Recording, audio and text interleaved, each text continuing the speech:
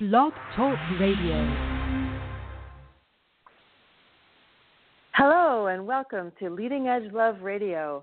This is your host, Sumati Sparks, the Open Relationship Coach at sumatisparks.com.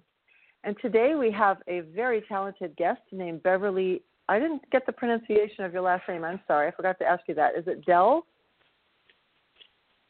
It's Diehl, like let's make a. Diehl. Got it. Okay. Beverly Diehl writes romance, women's fiction, and blogs about polyamory and pop culture. Her memoir, which just came out last month, is called Sex, Drugs, Rock and Roll, and a Tiara, How I Celebrated Life While Kicking Cancer's Ass. Beverly lives in Los Angeles with her two wild and crazy teenage cats named Motivation and Creativity. Great names for cats. Welcome to the show, Beverly. Thank you so much for inviting me on. I'm excited about where we're going to go with this conversation. Yeah, me too. So let's start by talking about how you discovered polyamory and a little bit about what your journey has been so far. Okay, well, my very first kiss was a menage a trois. I was about 5 or 6 years old, and I was playing wedding with two of the other little boys in the neighborhood, and they were taking turns, and one was playing the minister and would say, and you may now kiss the bride, and I would kiss one of them, and then they would switch, and then I would kiss the other one. So having more than one partner is something that I started very, very young, but I didn't know that it was even called polyamory. I wasn't aware that this was a thing that other people did. I thought I was just a happy slut.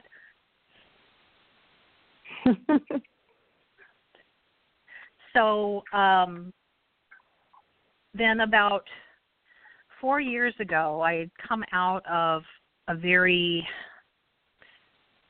difficult relationship and had taken some time off dating, and I started investigating the world of dating again. And a lot of the partners that I found online that seemed to be a good fit for me in all the different ways, ideas about sex positivity, ideas about sexuality, ideas about life in general, we're talking about this thing called polyamory. So I was like, well, then I joined some online groups and joined some local groups and really started studying it. And I'm like, yes, this is me. This is what I've been waiting for my whole life.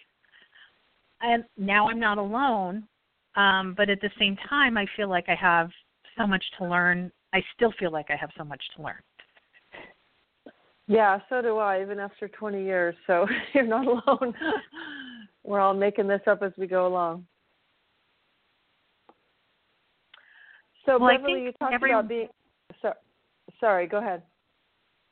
Oh, well, I was just going to say that I think that we are all individuals. So every relationship that anyone has with someone else is going to be hand-tailored, so to speak. Exactly. So you talked about you called yourself a happy slut, and yes, I'm wondering how did you get to a place where you were comfortable with that label, and because it doesn't sound like there's a lot of shame in that phrase. So I'm proud of you for being able to call yourself that. And how did you get to the point where you could own that label with a happiness to it? Well, one of my dating adventure times in my life, I was introduced by one of my partners to one of his friends, and then we had quite a few threesomes together over the next few years, and I dated other partners. And so after I had been out of the dating world for a long time, just to clear my head and to get, sort out a few things, I said, okay, so when have I really been happy? I thought that, the default is monogamy. I think I want a boyfriend. And then I was like, well, wait, do I really want a boyfriend? When was I happiest? And I was happiest when I was openly seeing several people at a time. So it's like, maybe I should do that. Right. So you had already found your way, but you just didn't have the name of what to call it yet. Correct. And again, I thought that I was like this, this outlier that nobody else was doing the thing. And as I've come to find out, there are, I don't know, countless people all over the world who are practicing polyamory or swinging or a combination of both. And so on the one hand, I'm sad to lose my, outlaw identity. But on the other, it's so good to have community. So yay. I think we're still outlaws in a lot of places outside of the West Coast. Yeah, or metropolitan cities. There's a fair number of people who are in this kind of lifestyle all over the U.S. and beyond. It's true. Yes, it's true. I have clients on the East Coast too, so definitely. And so what are some of your other identities? Well, one of the ones that I have discovered, I was bi-curious, and I have since discovered that at best I'm heteroflexible. That is that I can enjoy sexual play with a female partner if there's enough male energy in the room, but women don't light me up. And so I actually dealt with a sense of shame about that because so many wonderful women that I know identify as pansexual or bisexual, and it was almost like, how can you not be? If you're polyamorous, you must be bi. And it's like, no, you don't have to. You can do what works for you. I'm also demisexual. I'm very sex positive, but I also need to feel a strong emotional connection with a partner before they turn me on. That might happen really quickly, or it might build up over time. There's no predictor when that's going to happen. But again, I had some shame about that because I thought, well, if you're sex positive, then you should want to fuck people all the time because and I think a lot of the pressure we put on ourselves, whether we're polyamorous, whether we're swingers, whether we're monogamous, is this pressure of the way we think we should be and not actually digging down to see what we are. Exactly. I feel you on that. And it's funny how you talk about feeling a little embarrassed or ashamed that you're not more slutty. It reminds me of when I started hanging around with a lot of lesbians in my 20s and I had to come out as a straight person to them. So, like you were hanging around in these swinging poly communities and you got clear from being out there doing your thing, you aren't completely bi, but if there's enough male energy, you enjoy playing with women, and you're not like somebody who just likes to have sports sex. Like you want to feel some kind of emotional connection or a friendliness or love. And I'm that way too. I need to have an ongoing friendship with someone who I'm going to be sexual with. And I've determined after a lot of trial and error that 3 weeks is my limit. If I don't hear from a lover at least every 3 weeks, which isn't asking a lot, then I say, no, that's not enough contact for me. I need at least every 3 weeks, at least a text saying I'm thinking of you or something. So, we all learn with trial and error what our boundaries are. We don't know until we get out there and mix it up and try a few things. Right. And another label that I identify is I'm solo polyamorous. I don't have a primary partner. I don't want a primary partner. I don't want to share a home or finances with someone. As far as children, I love children, but been there, done that, got the mommy T-shirts.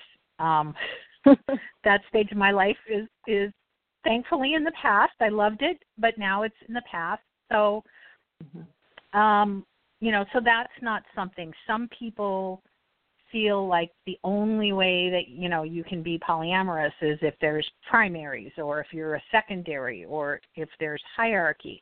And that's not how it works for me. Right. Thank you. Yes, I interviewed another gal who identifies as solo poly, and I want to ask you a question that I asked her and see if you answer it differently. And the question is, if you don't have a primary partner or a nesting partner, how do you deal with concerns about aging, someone to care for you when you're sick, someone to support you if your pet dies, like those kinds of things that normally go to the default domestic partner? What do you do about those needs? Well, I think it's actually, I learned a lot from watching my oldest sister, who is also a cancer survivor, and she had a life partner over 40 years, and all her eggs were in that basket. And when she got her diagnosis and when she was undergoing treatment, her husband had a stroke and slowly died during the time that she was undergoing chemotherapy, and it was was a very ugly time for our family. And so the metaphor that I use is, she had a life rope. She had this, this was the plan. She had him to lean on. He had her to lean on. And it's like a thick rope to pull you out of the quicksand. However, if that rope breaks, then what do you have? So if you don't have a life partner like that, if you have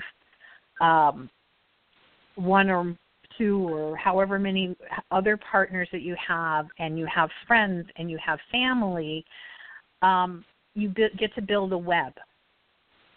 And that web is actually stronger altogether than a single rope.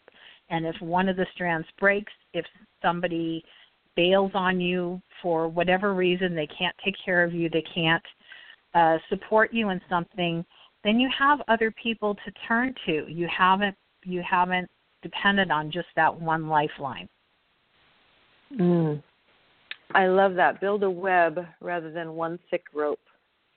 I'll definitely take that with me. Thank you.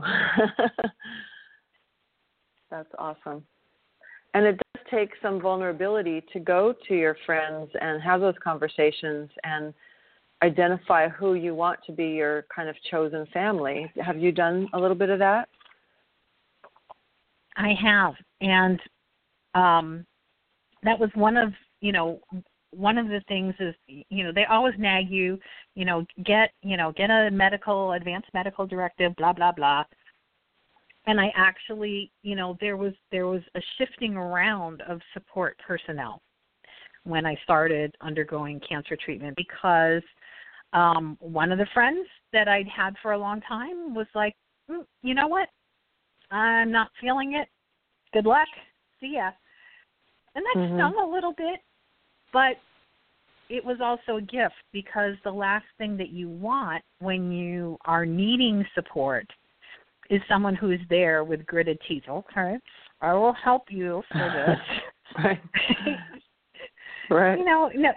You want people who are enthusiastic. I'm pleased to be on your team. I'm enthusiastic about seeing you through the end of this. And that is more of a gift than somebody who feels obligated to be with you but would rather be somewhere else.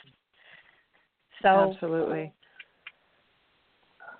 It's all good. And then it's helpful to feel the sting and feel the disappointment, but then let it go and don't hold on to that, rather than living with the resentment that they weren't the person I wanted them to be, but to move on and find those people that will meet you where you want to be met, where you can have that give and take of support with each other. Exactly. And you will generally find it. I don't know. I mean, I don't want to guarantee. There are people who, for whatever reason, their social skills aren't real strong, and they may find it hard to make friends. This was something that I needed to work on in my life early on. So I usually do a good job making friends. I used to be desperate when I lost a friend or a lover. It was like, oh, God, I can't let anyone go. I have to hang on to everybody. But now I'm more at peace with the idea that some people are going to come into my life and they're not going to be in my life forever. And that's the way of the world, and that's okay.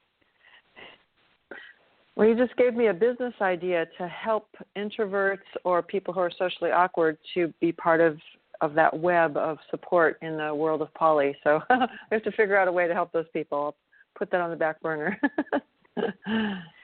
Well, one thing that I've noticed, as someone, and I identify as an ambivert at best. I'm introverted.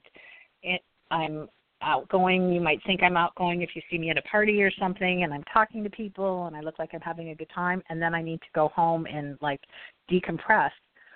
But my thing that has always stood me in good standing for the last 40 years, whatever, since I figured this out, is instead of thinking about myself and thinking, oh, God, I feel awkward, people are looking at me, blah, blah, blah, I look around the room for someone else who looks like they're uncomfortable.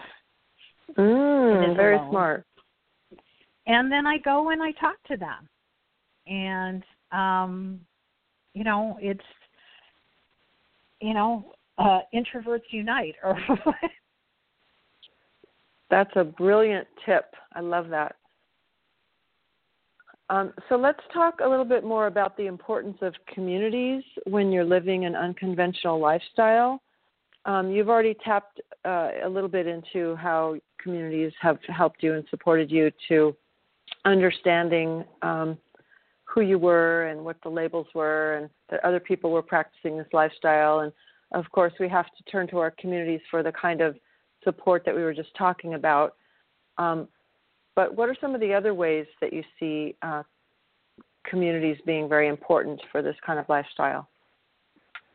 Well, I think that it's really a blessing to be in the internet age and to be in a place where you can join online communities, because there might not be anyone in your backwoods town in Alabama or Pennsylvania or Northern California that you feel like you can connect to. I mean, they might be there, but you don't know how to make a connection. And so I found that online chat groups have been really helpful in helping me learn about polyamory from, just reading other people's stories and the feedback that some people get, occasionally posting something of my own and asking for advice. So the online communities, and I've made some really terrific friends, Sumati, through joining online communities. And that's right. We met in a polyamory support group community on Facebook, right? I believe we did. Yeah, cool. So, so that's really helpful. But I also think if there is any way to have actual in-person communities, that is really helpful too. Now, I belong to an organization called Sex Positive World. I belong to the Sex Positive Los Angeles chapter, and we're a little different than a specific polyamory meetup kind of. We encompass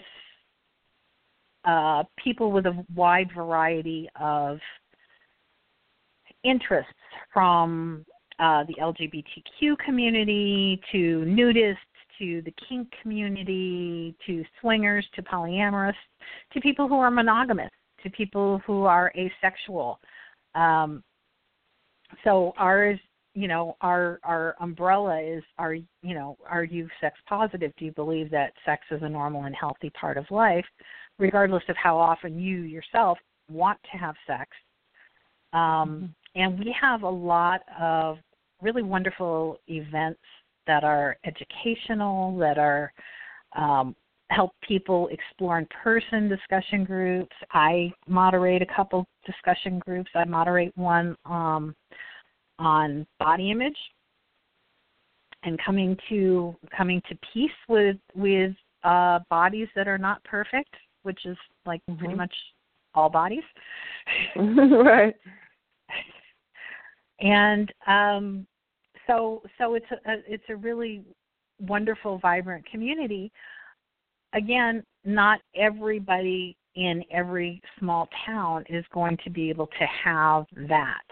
It might be there. You might have to look for it. You might be able to find things in the kink community. But I have some really good friends who are sex positive, but do not identify as kinky at all. You know, the closest that they feel an interest in kink is, well, I guess if you want to, you know, have me wear a blindfold and put a feather on me, that would be okay.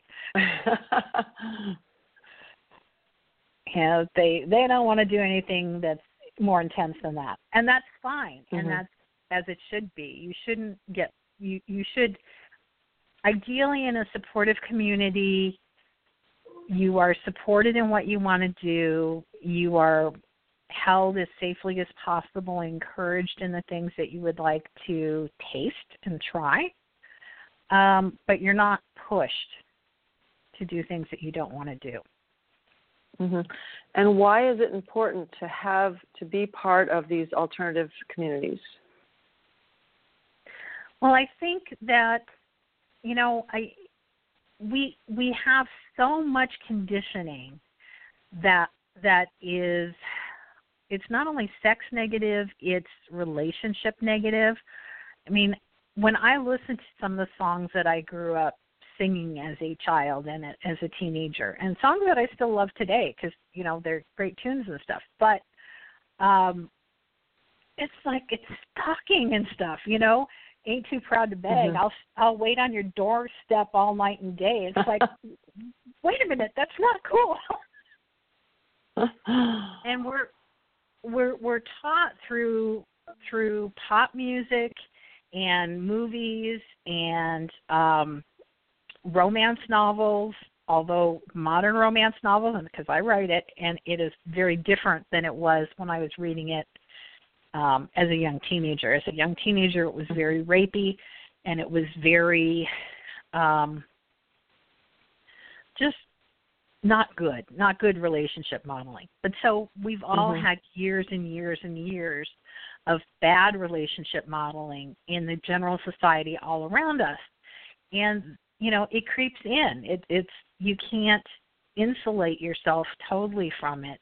And so it's helpful to have a community that is dedicated to helping us understand this is what the larger community, this is what the larger society is doing, and here's why we don't think that's okay. Here's why we don't agree with slut shaming. Here's why, you know, it should be okay to do XYZ if you are interested in doing XYZ. You're not sick, you're not, as long as it's involving consenting adults. Right. So being in these communities really helps us to deprogram that default conditioning of the monogamous, codependent, enmeshment type of relationships that we grow up with.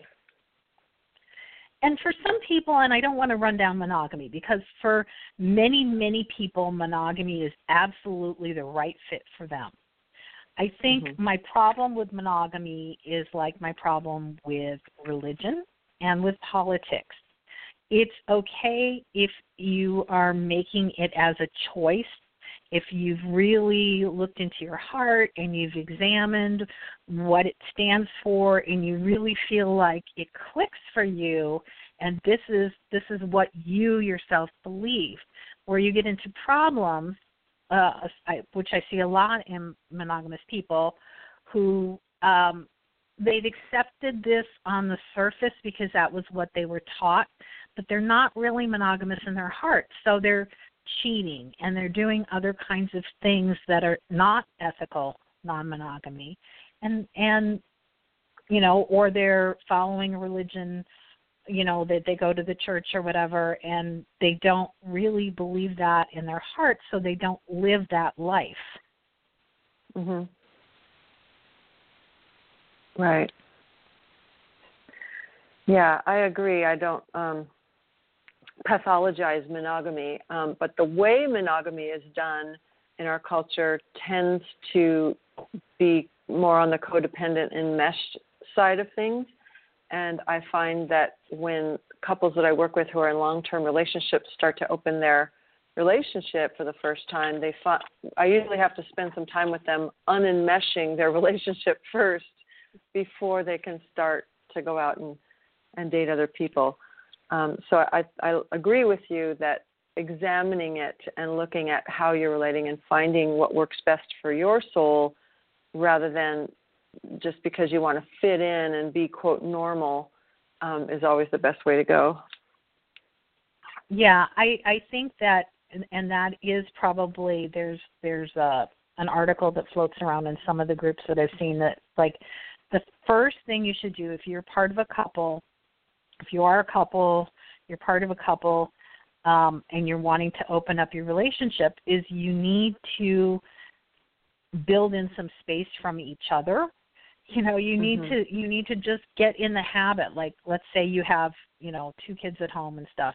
You need to have one night a week where partner A goes out and does whatever. It doesn't have to be going on a date. It can be going to bowling or sewing club or, whatever. And partner B has a night out and does things, and, the other one stays home with the kids or whatever. And getting used to the whole feeling of, this is what it feels like when my partner is out doing something else, and I will find a way to keep myself busy and enjoy my time with my children, or, binge watching TV if that's your thing.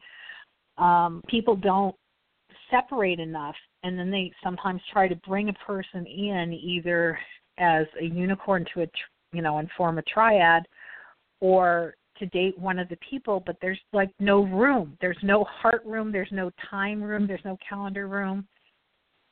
And it's not really fair to the new person to put them through that. Mm-hmm. Exactly. Thank you. That's great advice. So if you're just joining us, you're listening to Leading Edge Love Radio. This is your host, Sumati Sparks, the Open Relationship Coach at sumatisparks.com. We're speaking with Beverly Diehl, who's an author. And before we go on to talk about your book and your cancer journey, I just want to ask, you and I are both middle-aged, white, cisgender women. And a lot of communities seem to be mostly made up of people like us. How important is diversity to you personally and also in community? Well, I think that, there's a reason why these communities are like this, okay? Part of it is like attracts like. Part of it is in order to have this kind of lifestyle to a certain extent, you need to have some financial security.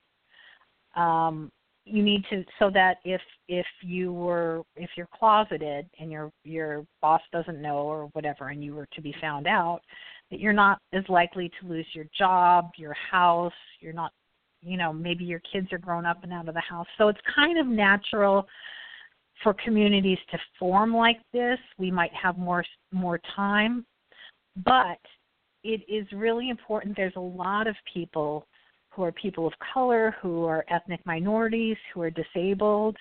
And I think it's so important to try to find ways to be inclusive to them and have our communities be welcoming to them, and not only just, here, you're welcome here, but you're a part of the community, you're building it, you're running workshops, you're front and center. You're not just the token person of color at this table. It's you need to be integrated into that. I think that's something that communities are beginning to look at more and more in recent years, but we all got to do better. Right. How can we reach out more to people of color and disabled groups and different types of people, so we have that diversity in our communities? Well, I think that, listen and listen hard. One of my friends, Kevin Patterson, is one of the leaders in the polyamory community in the Philadelphia area. And, some of the things that we need to do is to try to move meetings around so that, they are in all kinds of different communities. They're not just in, some white lady's home in a suburb where people who are of color might feel uncomfortable getting there. Maybe there's no public transportation there. Or maybe, maybe there's stairs and there's no way for people with ambulatory issues to get up to that location. And so, unfortunately, funds are limited. Volunteer homes are volunteer homes to host things, and some of them, like mine, have stairs. But to be aware that this is a thing and to look for alternatives and to like one of the meetings that we have for Sex Positive Los Angeles, we have it outside in a park as much as possible.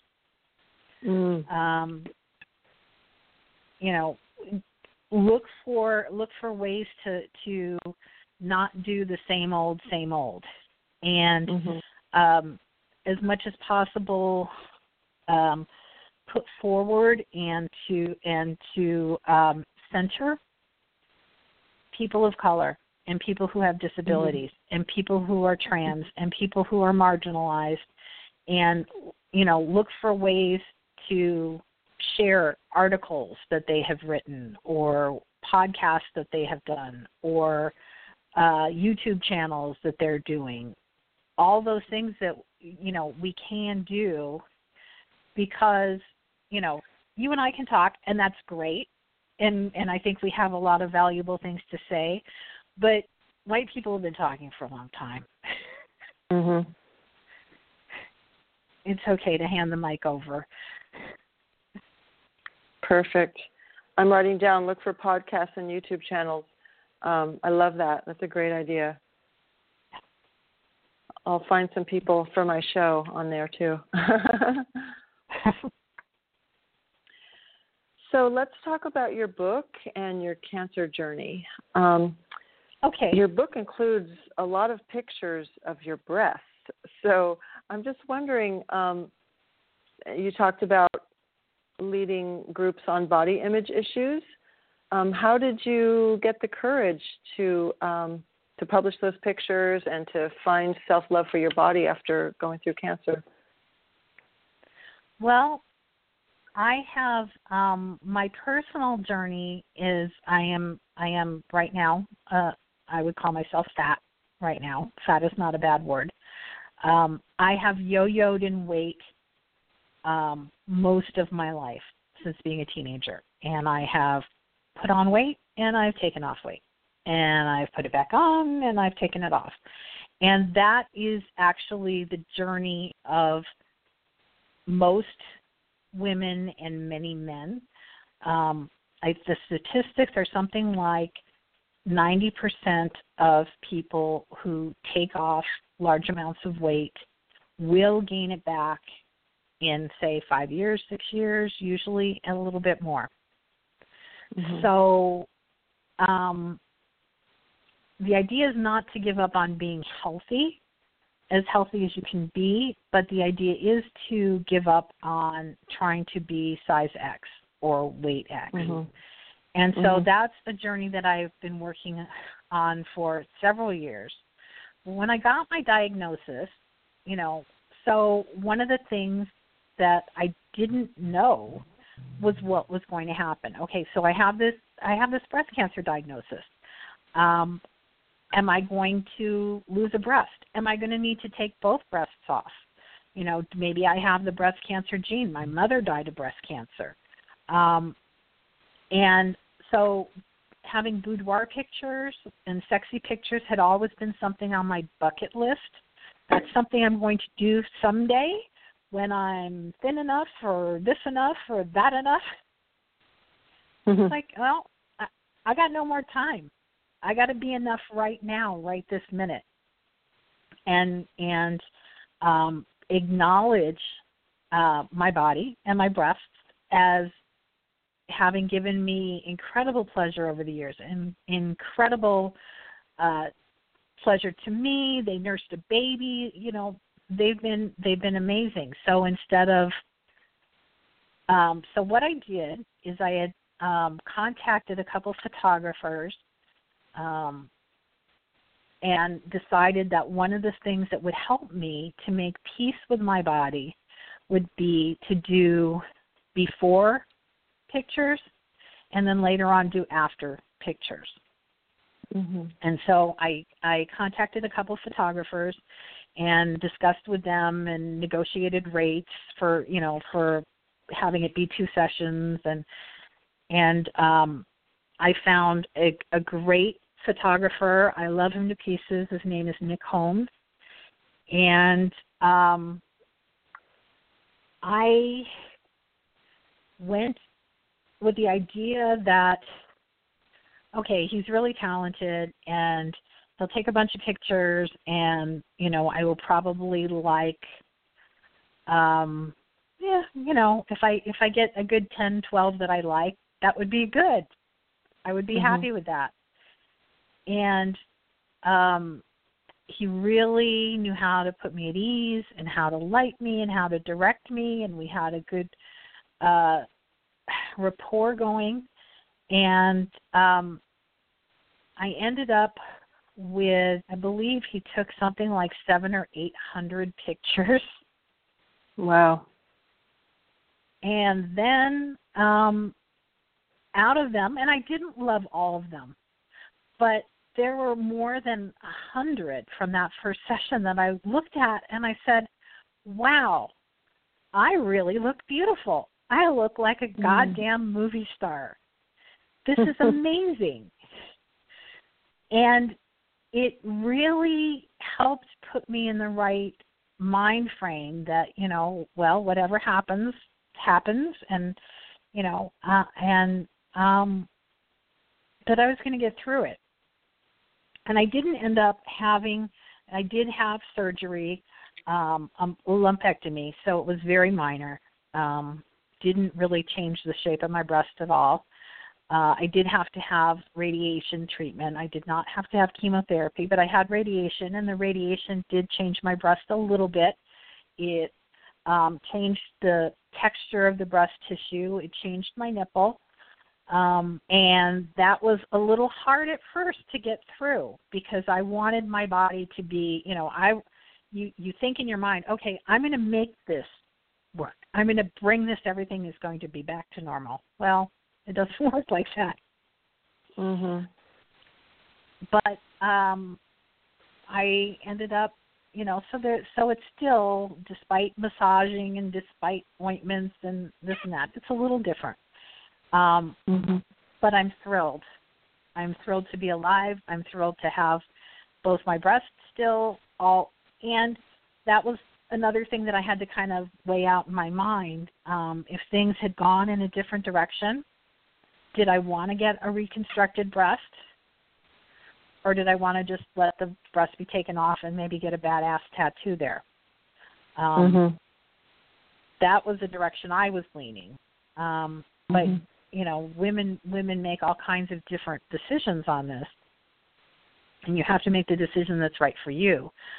But I had my second session with Nick about a year ago, and it really, my body is not the way I would like in my fantasies. In my fantasies, my body would look like XYZ, and it looks more like DEF. But that's okay. That's okay. My body is strong, and it kicked cancer's ass. And I think that as women, we get so wrapped up into looking at our flaws, looking at, here's this wrinkle here, here's this, blotchy patch of skin. Here's, here's this, here's that. You can look at the mirror and you can find, dozens or hundreds of flaws. But we need to start looking in the mirror and saying, hey, that woman, she's got a fabulous smile. Or look at the way her eyes are sparkling. And to compliment ourselves like we would compliment somebody we love. Mm-hmm. Beautiful. Thank you for sharing that, and congratulations on overcoming your diagnosis and being healthy and thriving now. I am. Wonderful. So would you have any advice for somebody who might be new to showing up at a meetup group for polyamorous people, or some kind of a party, or especially a play party, who might be feeling insecure about their body, afraid to take off their clothes, afraid to even wear something sexy? Would you have any advice to people who are nervous about their bodies when they want to go out there and connect with other like-minded people? Well, I think that it is helpful to take a look at who's going to a party and take a look at what you think about their body. I know one thing that I always had, like the Cinderella hang-up, that I had huge feet. When I was a teenager, I had a best friend who had tiny Cinderella feet. I mean, they were like size 5 or something, and mine were 8.5. And when we would kick off our shoes, and climb onto a bed or something together, it was like mine looked like rowboats. They were huge. Or so I thought.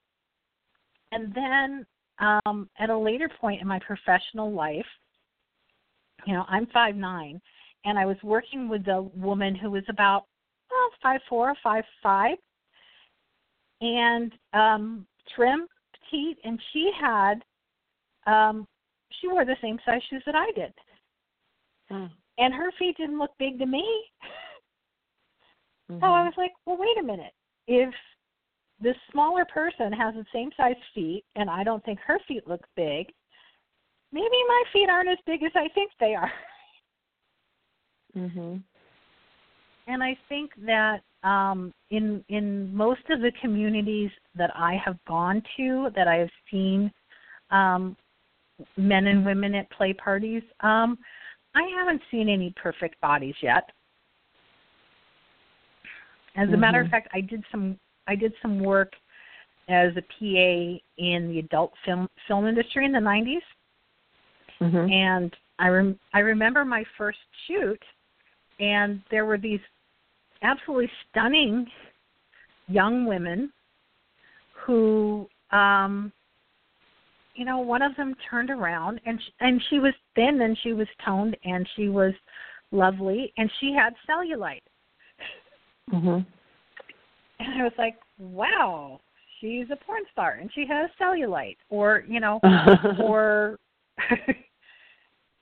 another one, it's got, pimples on her butt, or, flabby arms. And, it's all, porn is and was shot very carefully to maximize the attractiveness of these women and men, and to minimize any of those bodily flaws. But they had them. And so I was like, okay, if these beautiful young women who are, every guy's wet dream, have bodily flaws, then pretty much everybody does. Yeah, I had a similar experience in my 20s when I went to a clothing optional hot springs place for the first time. I think that was the most healing thing I ever did for body image, was to be able to see how other women really look nude, because growing up we only see doctored, photoshopped images in magazines, and then in the locker room everybody's kind of, shy and wearing their towels. So to see people just walking around butt naked, and really be able to look at them and see like, oh, almost every woman has a little belly, no matter how thin she is, and almost every woman's butt and legs jiggle a little bit when they walk. And, just to understand this is how bodies look. They don't look like those pop culture images that we're fed constantly. Those aren't real. No. So actually seeing people and looking at them can be very healing. And I think it goes back again to the idea of, trying as best as possible to get out of your head. And in a way, I think that shyness is a little bit egocentric, that, oh, my God, everybody is looking at me. No, they're busy with their own shit. Right? They're like, that guy in the corner that's frowning at you, or you think it's frowning at you, he's probably trying to pass a fart or something without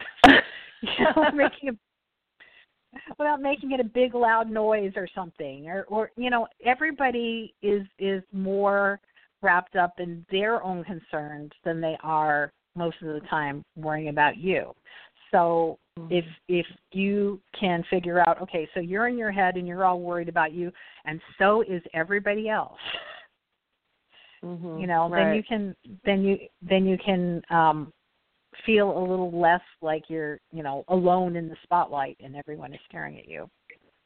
And I like what you said about complimenting other people for the things that you find beautiful about them, because that takes us out of our own self-obsession and allows us to start thinking about other people and giving to them what we want ourselves. Like, I notice how beautiful your eyes are, or that outfit looks really sexy on you. I love your curves. Or, finding something to appreciate about other people can shift your own mindset out of your self-absorption.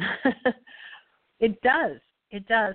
Now, the only thing I would caution about that is I've been in some discussion groups with some women who, some women don't like personal compliments.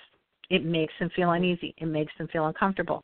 So I would suggest, unless you're actually in a situation where people are not wearing clothes and there's nothing to compliment but personal appearance, that you find something to compliment about, wow, your earrings just set off your outfit. That outfit is amazing. When you smile, it lights up your eyes, and your smile is so welcoming, because people have a little control over how they smile. Got it, of course. So or like appreciating something that they did, or giving them an appreciation for how they showed up, or something they did maybe helped you carry something, or something like that, instead of what their body looks like. Right. I'm really, when we were having that discussion and you said such and such, that really made me think. That was a really insightful thing you had to say. Those kinds of compliments are almost always welcome with everyone. Whereas nice tits, I like hearing nice tits because my breasts have come through cancer, and I'm really happy about that. But not all women want to hear nice tits.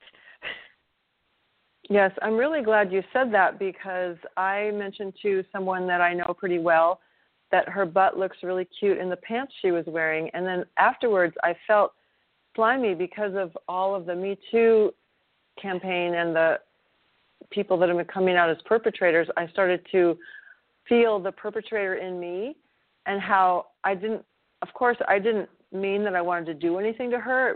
I was really coming from like, those pants are very flattering to you. But I started feeling like kind of slimy that I even said that. So I'm really becoming more aware of how I embody the perpetrator sometimes, and how I can be more respectful of the way I compliment people. So I'm really glad that you mentioned that. I think it's hard right now.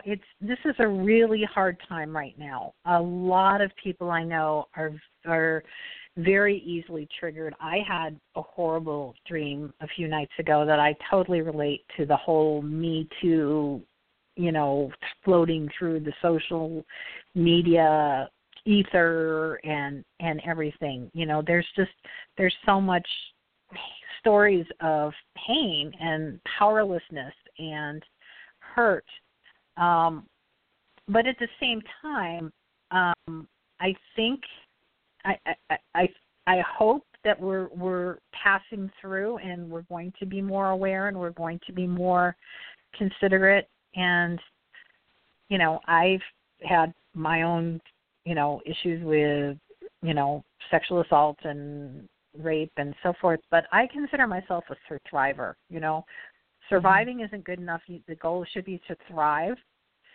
And to me, thriving in the face of, you know, being assaulted, going through a life-threatening illness, whatever your thing is, if you can do it and have the attitude of, fuck you, I'm not going to just survive like, you know, Leo DiCaprio clinging to the board in Titanic. I'm going to thrive. I'm going to say, screw you, you tried to push me down, and I'm up bigger and better. I would like to think that society as a whole can do this. Right. Yeah. Yeah, it's a tender time, and we're learning how to be with this, and it's exciting and also complicated right now. So let me move on to a couple other questions I have before we run out of time. You got a lot of diagnoses close together when you had your breast cancer diagnoses. I believe you were also diagnosed with herpes close to that. And how did you negotiate all that with your partners, and how did you deal with that yourself? Well, that was kind of a weird and scary time. I didn't know very much about herpes. I knew a lot of the myths about herpes, you know, like that cold sores wasn't really herpes, and yes, it is.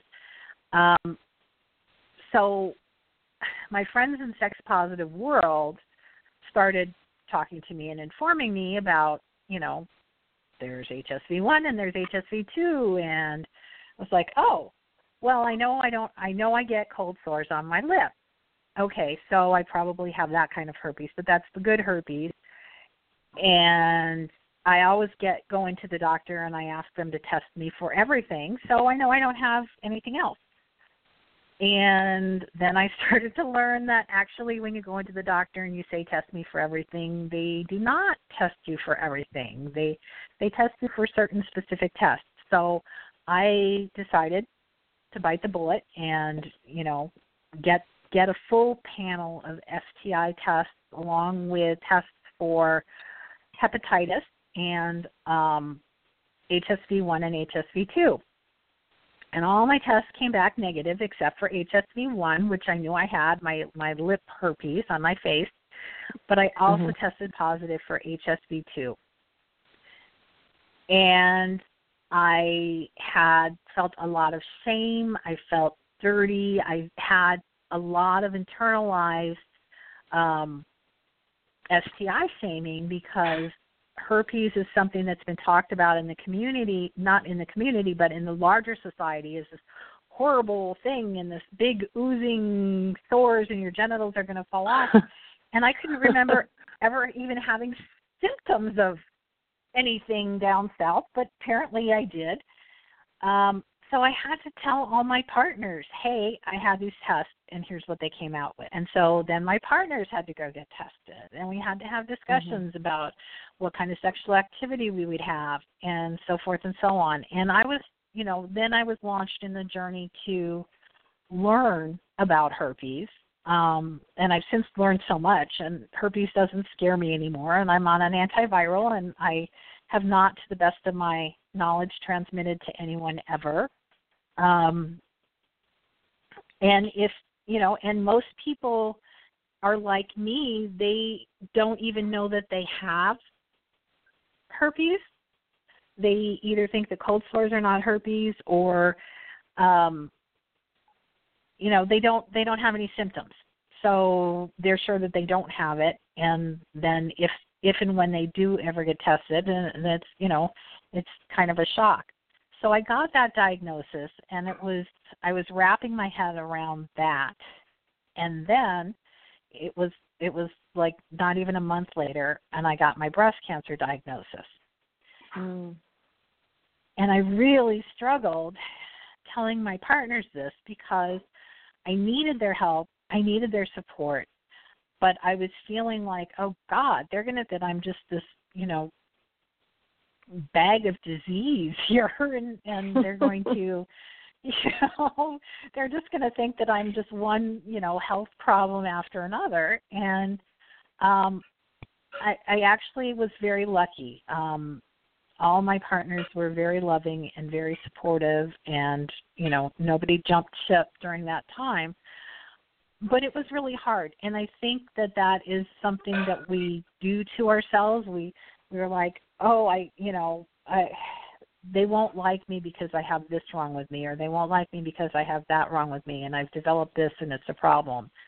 I think that we need to trust ourselves and to trust our partners, that they're going to stick by us. Well, it's like what you said earlier about the friends that couldn't be there for you, because if somebody can't be there for you in your hard times, then that's probably not a friend that you want to invest a lot of time with in the future. So it's this unintentional screening method. Mm-hmm. Exactly.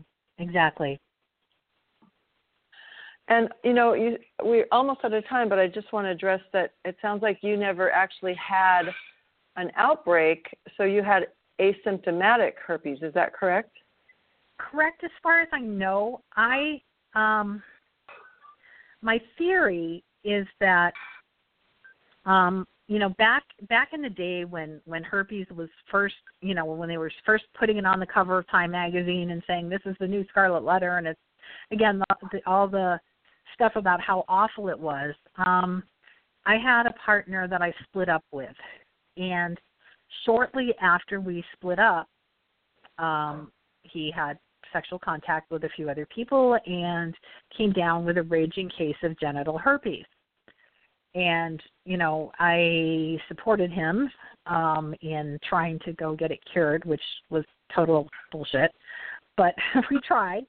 And, so I was all smug, and I was all like, well, I certainly, dodged a bullet there. My theory now is that probably we both had genital herpes. Mine was asymptomatic, and he had an outbreak because of the stress of our breaking up. Mm-hmm. Yeah, or contact with new people sometimes. Contact with a lot of different people. Having a contact with a lot of different new people can cause an outbreak if you've never had one before. I'm going to cut you off because we're almost out of time, and I want to give you a chance to tell our listeners how to reach you. But I also just want to say that you do have to press on your medical care providers to give you a blood test for herpes. They don't include that in the regular panel of STIs. You do have to ask for it, and you have to push for it because they're told not to give it unless you have symptoms. So you'll never even know. And you can pass it on even if you don't have outbreaks. So it's important to know if you have it.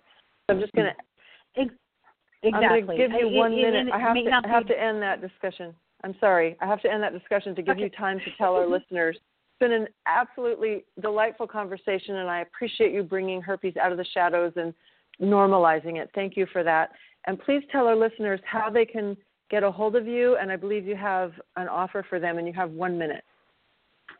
Okay, so you can find me on my website. It's Beverly Diehl, BeverlyDiehl.com. I have a Facebook fan page. I am on Twitter. I'm on Goodreads. Most of my handles for Twitter are Writer Beverly. And for anyone who would like to contact me, I'm happy to give you an e-copy, either of my memoir, Sex, Drugs, Rock and Roll, and a Tiara, or a short story anthology that just released this month called Rejoice and Resist, which is a collection of stories about kick-ass women resisting sexism and political oppression, because that's an important thing these days. Okay, we have 10 seconds, so I'm going to thank you again for being on the show, Beverly. It was delightful to speak with you, and I wish you all the best. Thank you so much for having me. I had a really great time. Okay, bye-bye.